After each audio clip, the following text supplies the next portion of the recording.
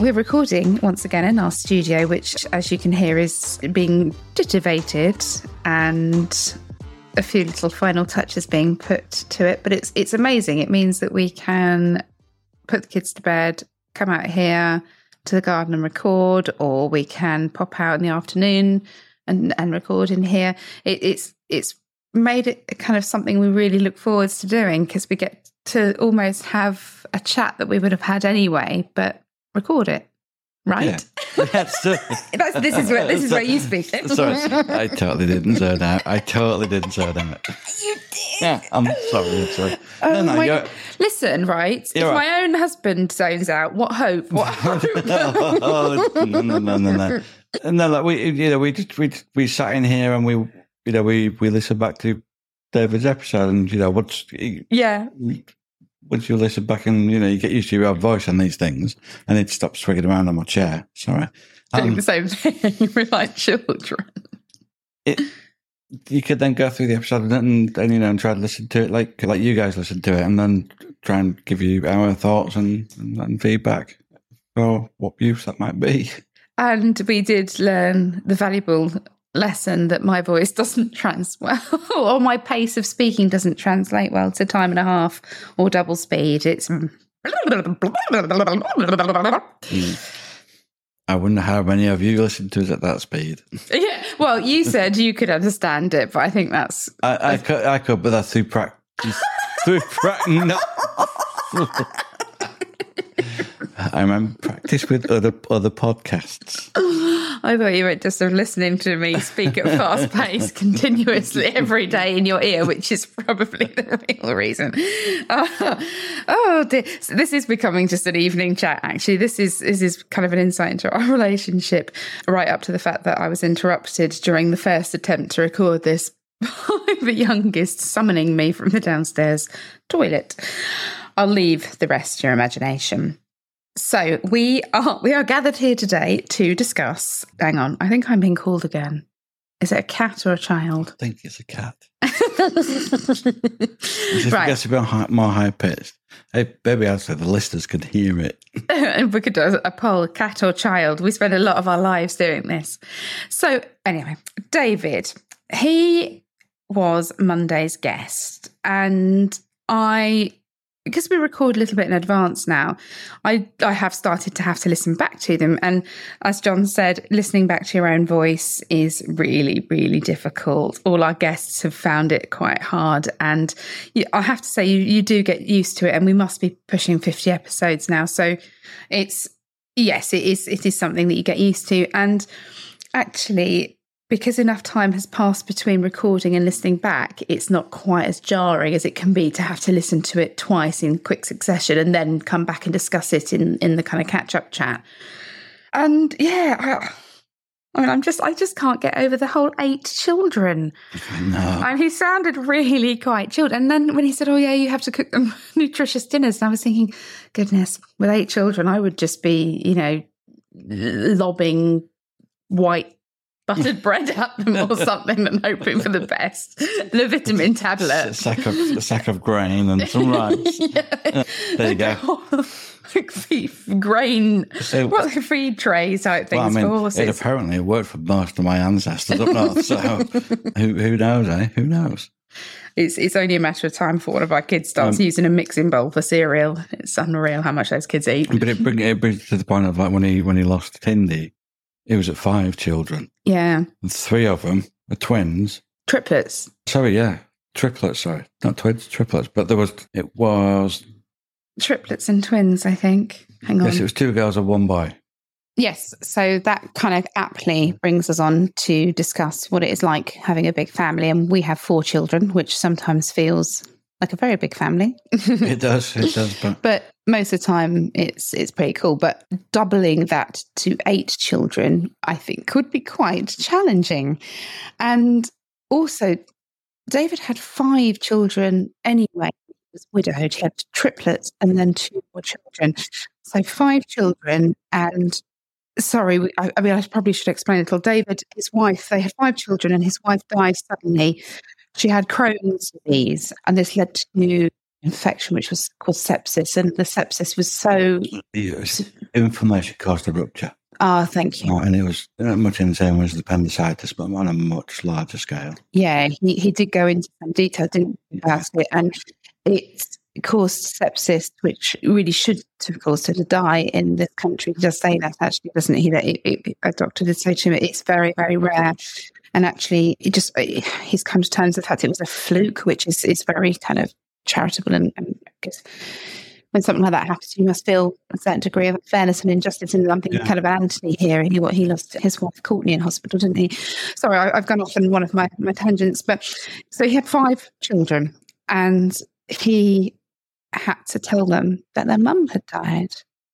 I mean, bloody hell! That's some job, isn't it? You had to do it. You had to tell a child that their mum had died, and it is. I don't know. An easy way. No, and one thing I noticed in the interview was that he talks about having and forgive me if I'm using wrong terminology here, but I didn't make that great of notes, a child psychologist or a grief counsellor who was with him when he told them what had happened. He talks later on in the interview about this idea that men feel the compulsion to be strong and lock down their feelings and just kind of protect everybody around them. I don't think in this circumstance it's necessarily men. I think it's kind of a universal thing if you have children and something like this happens.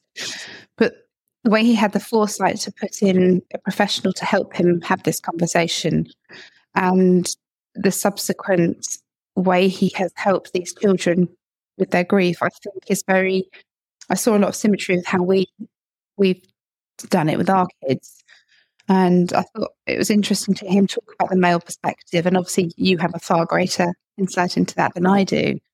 I do. And there was something that related to me was when I call it the game over conversation, because I can't really call it. I don't really know what else to call it, but it was the one handing over to palliative care, that one. And I remember my whole priority shifted overnight, and it was really, really strange. Because the way I used to run my days was I'd take Holly to school, and then I got to be with Sarah all the way up until before she went to bed, and I was always trying to be there to put her to bed. So I was always there at the start and there at the end of the day. And, Nan picked her up from school, fed her a dinner, gave her a bath, or, helped and got her ready, and then they came in and put her to bed. It was a bit of, it was a team effort. But then when that game over conversation came about, that changed. And it changed overnight. It was like, I have to go and protect Holly. And I wanted to be, I think it was a control thing. I wanted to control the narrative that was going into my daughter. And no discredit to my mother-in-law. This is not what I'm saying, but this was my own need. Subsequently, it's come up in counselling that I want to be a firewall and protect Holly from whatever harm I'm trying to protect her from. I become this firewall, and because I knew this like sort of torrent of emotions got to come because we know what's going to happen, and I had to stand in front of her and make sure that I controlled the flow coming to hit her. I think, yeah, that's understandable, and that kind of desire to put the firewall between yourself, your child, or your children, and this kind of catastrophe that's just happened to them. I think a lot of widows will resonate with that, and widowers. I once again, I use the term widow to describe anybody that has lost a romantic partner, because we don't. Basically, I just don't want to call different names widows. And it makes for a really long podcast title, doesn't it? Yeah, widowed. Oh no, widowed either way. Widowed or widowed. I think widowed. Oh my god! You tell us. Is this studio good for us? I don't know. We should be kept in separate rooms. I think this might work better. No, I like it. It's cool. Okay, so one of the things I really liked about David is he talks really kind of. You can tell that he's had therapy and he's done the work, because he's now at this point that you get to where he's talking about acceptance. And acceptance doesn't mean accepting that what happened to you is fair and just, and what has been taken from you is okay. You don't have to be cool with that. That's not what acceptance means. Acceptance means that part of you and that anger and sadness will actually, the anger does dissipate, I have to say, it really does, but the sadness will stay with you. But accepting that that's with you and that you're allowed to be happy alongside it, that's what, in my view, acceptance means. Would you agree with that? I do agree with that. And that's the reason why the talk therapy works, especially for me, is it allowed me to put down some other baggage, file it away properly. And I was actually struggling enough to carry this, this handbag of grief or jar of grief or whichever. So often we will go into therapy a little bit later. You went quite early, but I think that's very much the way you approach things, isn't it? And actually, that does tie in with what David says. He talks a lot about this kind of this mentality of you've just got to get this done. You've just got to buckle up or buckle up and brace yourself and get through it, kind of head down into the wind kind of thing.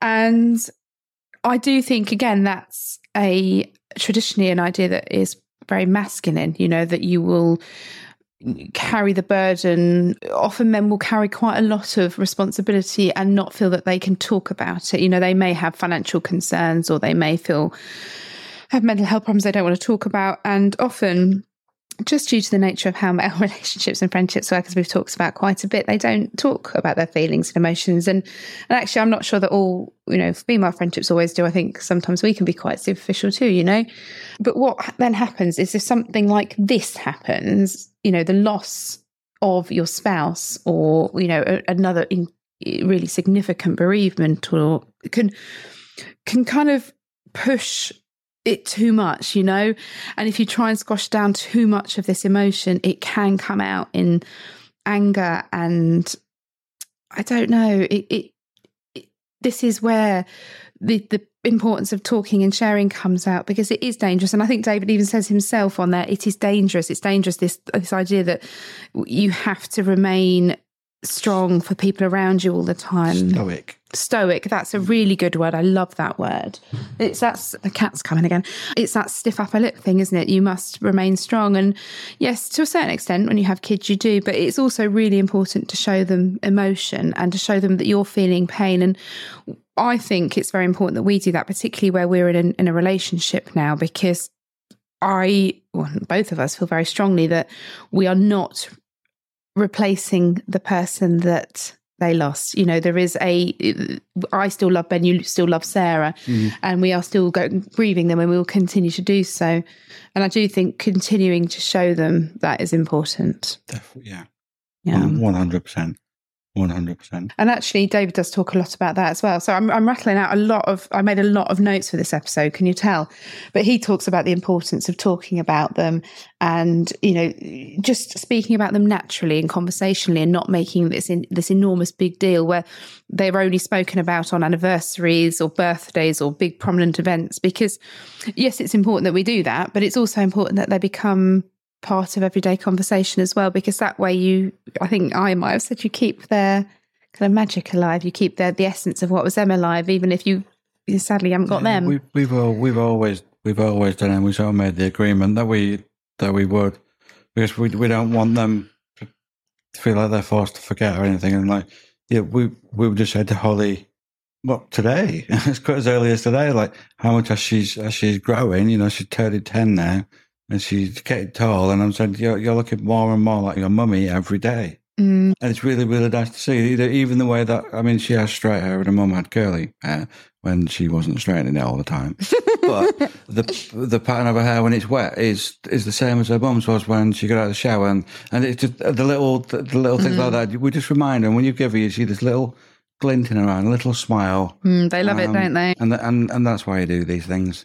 Yeah, they do. And funny enough, I said the same to the eldest earlier, because his hair's grown and suddenly he's grown, and he just looks like his dad. It catches me off guard sometimes because he's not far off his dad's bloody height either. We've got to stop feeding these kids. We've got to start throwing white bread at them. That's it. That's all they're getting now.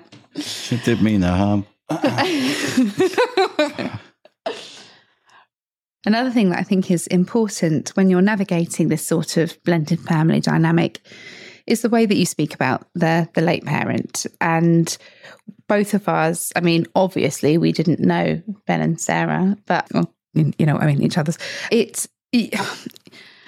We sort of compliment and say, oh, you know, you look lovely in red. Your mummy's favourite colour was red, I think, you know, and do that sort of thing and try and make it a really positive thing every time that we're mentioning them. So it's not always, oh, got a whole red, you know, oh, your mummy looks so beautifully red. Do you know what I mean? It has to be much more, it has to be because you want them, that's what you want. You talk then about that little smile and the glint in her eye that she gets when you say that to her. And I see that too, and it's beautiful.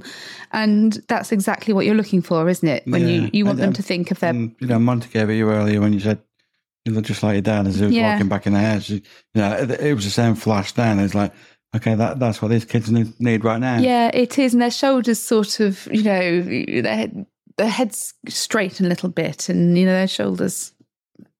Would you hold your shoulders high? Hold your what? Hold your head high? Head high, yeah. Head high, that's it. Oh, my God. Do you think that we should not do these in the evening? I think I've run out of... You tell us visitors. Visitors? Hey, listeners, like and subscribe for this awesome content. So last time we sort of checked in with you guys, we both had a bit of a rough week, sort of emotionally, hadn't we? Bit of a rocky, should we say, turbulent week. If you're a rally driver. And we ended up on Saturday, we had plans to go and see Pink up at Hyde Park. And I was a bit, not apprehensive is maybe the wrong word, but a little, I guess a little bit of anxiety was sort of rippling about it because I'd been a bit unsettled and I didn't want to, have a bit of an incident or a wobble. And actually it was fantastic. It was really well run. The show was absolutely incredible, wasn't it? I mean, it was something else. It was to see a human singing that well whilst being catapulted round Hyde Park. Yeah. Above everyone's head and spinning. Oh my God. And she was singing live, wasn't she, as well? Yeah, she was. I had to spin throwing up myself. Well, and I said to one of the kids, I showed them a video and I said, look at this woman. She's singing. They were like, wow. And she's my age. And at which point they just went, what? I thought, oh, okay, so that's the thing you find unbelievable. And maybe I shall find myself some trapeze lessons and show them. I don't think I've got the core for that. I heard someone referencing music from the 1990s as the late 1900s. Just let that sink in. What? What, at the gig? No, that's probably on some social network video. That makes me feel very, very they had the Nevermind tape. I'm going to have a tape here. And it's music from the late 1900s. Wow. So, thanks, world. Thanks. Wow. Yeah. We also got to see Gwen Stefani talking of sort of late 90s nostalgia. Holla back girl.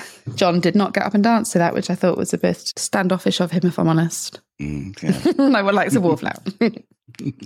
But yeah, otherwise, so I did book myself another therapy session, and I don't think I've done that before. I've had 2 in a week. No. But I really wanted to try and figure out why I'd got so completely distressed by it all. And I think, to be honest, it's an accumulation of things. And I think when you have fought really, really hard for something for as long as I've had to fight for this child, and then to feel like you've hit a dead end, you feel very powerless. And I talked about this on last week's episode, and then I think I probably name dropped on Instagram, because we do have Julia Samuel, who wrote the book Griefworks, coming in on Monday, coming on the podcast. She's not coming into the studio. And I was reading the book, which shamefully I haven't read up until now, because I never really thought of myself as a fan of a self-help book. I find them quite difficult to access, but I think, like many people, I found reading quite difficult in the widowed years. Me too. Yeah. I'm still struggling to get back to it.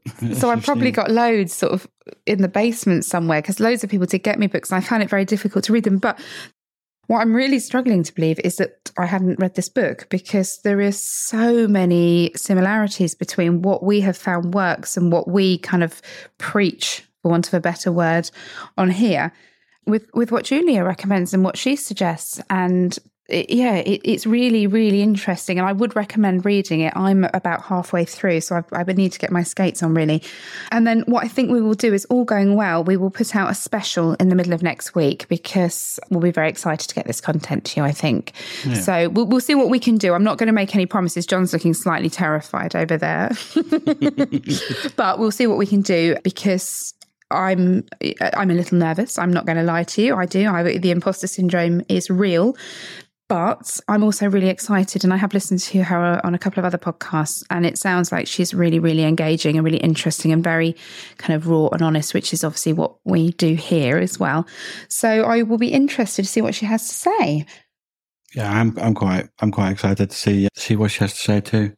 I think finally, just before we clear off for this one of the things that stood out to me, and a friend of mine who also has lots of children, she picked up on as well, was the way that David just refers to himself as having 8 children.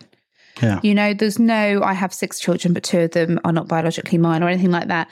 And I like that. And I actually did an Instagram post today about this kind of, you know, all in, or, you know, you make a decision as a couple, don't you, whether you're going to go all in and become a parent to the child, or whether you're going to keep a little distance because they may be older, they may have, you know, concerns about this relationship, or, you know, resistance. So it's about finding what works for you and your new family dynamic. And for us and for David, the best thing was just to kind of go all in. Yeah. But we were very, very clear, and I think we've said to him on many occasions, we're not here to replace, but we are here to care for you and love you in our own way. And I think if you go in, you get the best out of them. Yeah, and especially when they are younger, I think it's easier to do it in many ways. I think, unfortunately, once they get to teenage, it gets a bit difficult. And on that note, if we just point out that David and his new wife, Bathsheba, sorry, my pronunciation may not be right. They currently have 3 13-year-olds in the house. We just all think about that for a moment. Both genders. Oh. No, thank you. Although we will at some point have 2, so we shouldn't get 2. Yeah, not all 13. No, well, Hector and Holly will be 13 at one point together. Oh God, yeah. That's more for Holly than Hector, if I'm honest. That's when we. I know her mum. That's when we employ a nanny. No, we would not. Right. Anyway, on that note, where I discuss abandoning my children, just to sign off by saying thank you to everybody who has already voted for us in the People's Choice Awards for the British Podcast Award 2023. You've all been so lovely and been sharing this far and wide. If you would like to continue to do so, we would be very grateful. I genuinely don't imagine that we have a chance, but as you know, as with this entire adventure we've gone on with the podcast, you've got to give it a go and see where it lands. So we will see. We shall see. But yeah, it's been really, really fun, and we're fast approaching having done this for 6 months, which feels incredible. So thanks for being with us. And also thank you for all your feedback last week. We're going to stick with the Facebook group for now. I have made it private. But we have made it private as requested, so hopefully that'll give you guys a bit more freedom. I will try and find my way in. You may see a celebratory post if I ever find it. It'll either be on the fan page or in the group. Who knows? I've invited you. Yeah, I need to figure this out a little bit. So I may get a friend who's got a little bit more savvy in these areas to come in and help me. But anyway, for now, you take care of yourselves. So we will love you and leave you for now, but we'll be back with you on Monday with Eileen, and that's a tricky one, isn't it? That's another COVID death. So yes, it's quite a hard listen. Yeah, there was some striking parallels between her story and yours. And I, of course, will always be thinking of Emma and Jamie. So I approach it with caution, guys. It's a tough one to listen to, but it is, again, it's a fabulous episode, she says modestly. Well, I'm complimenting them, not me. Right, I'm going to shut up. Anyway, speak to you soon, everybody. Take care. Bye-bye. Yeah, bye-bye.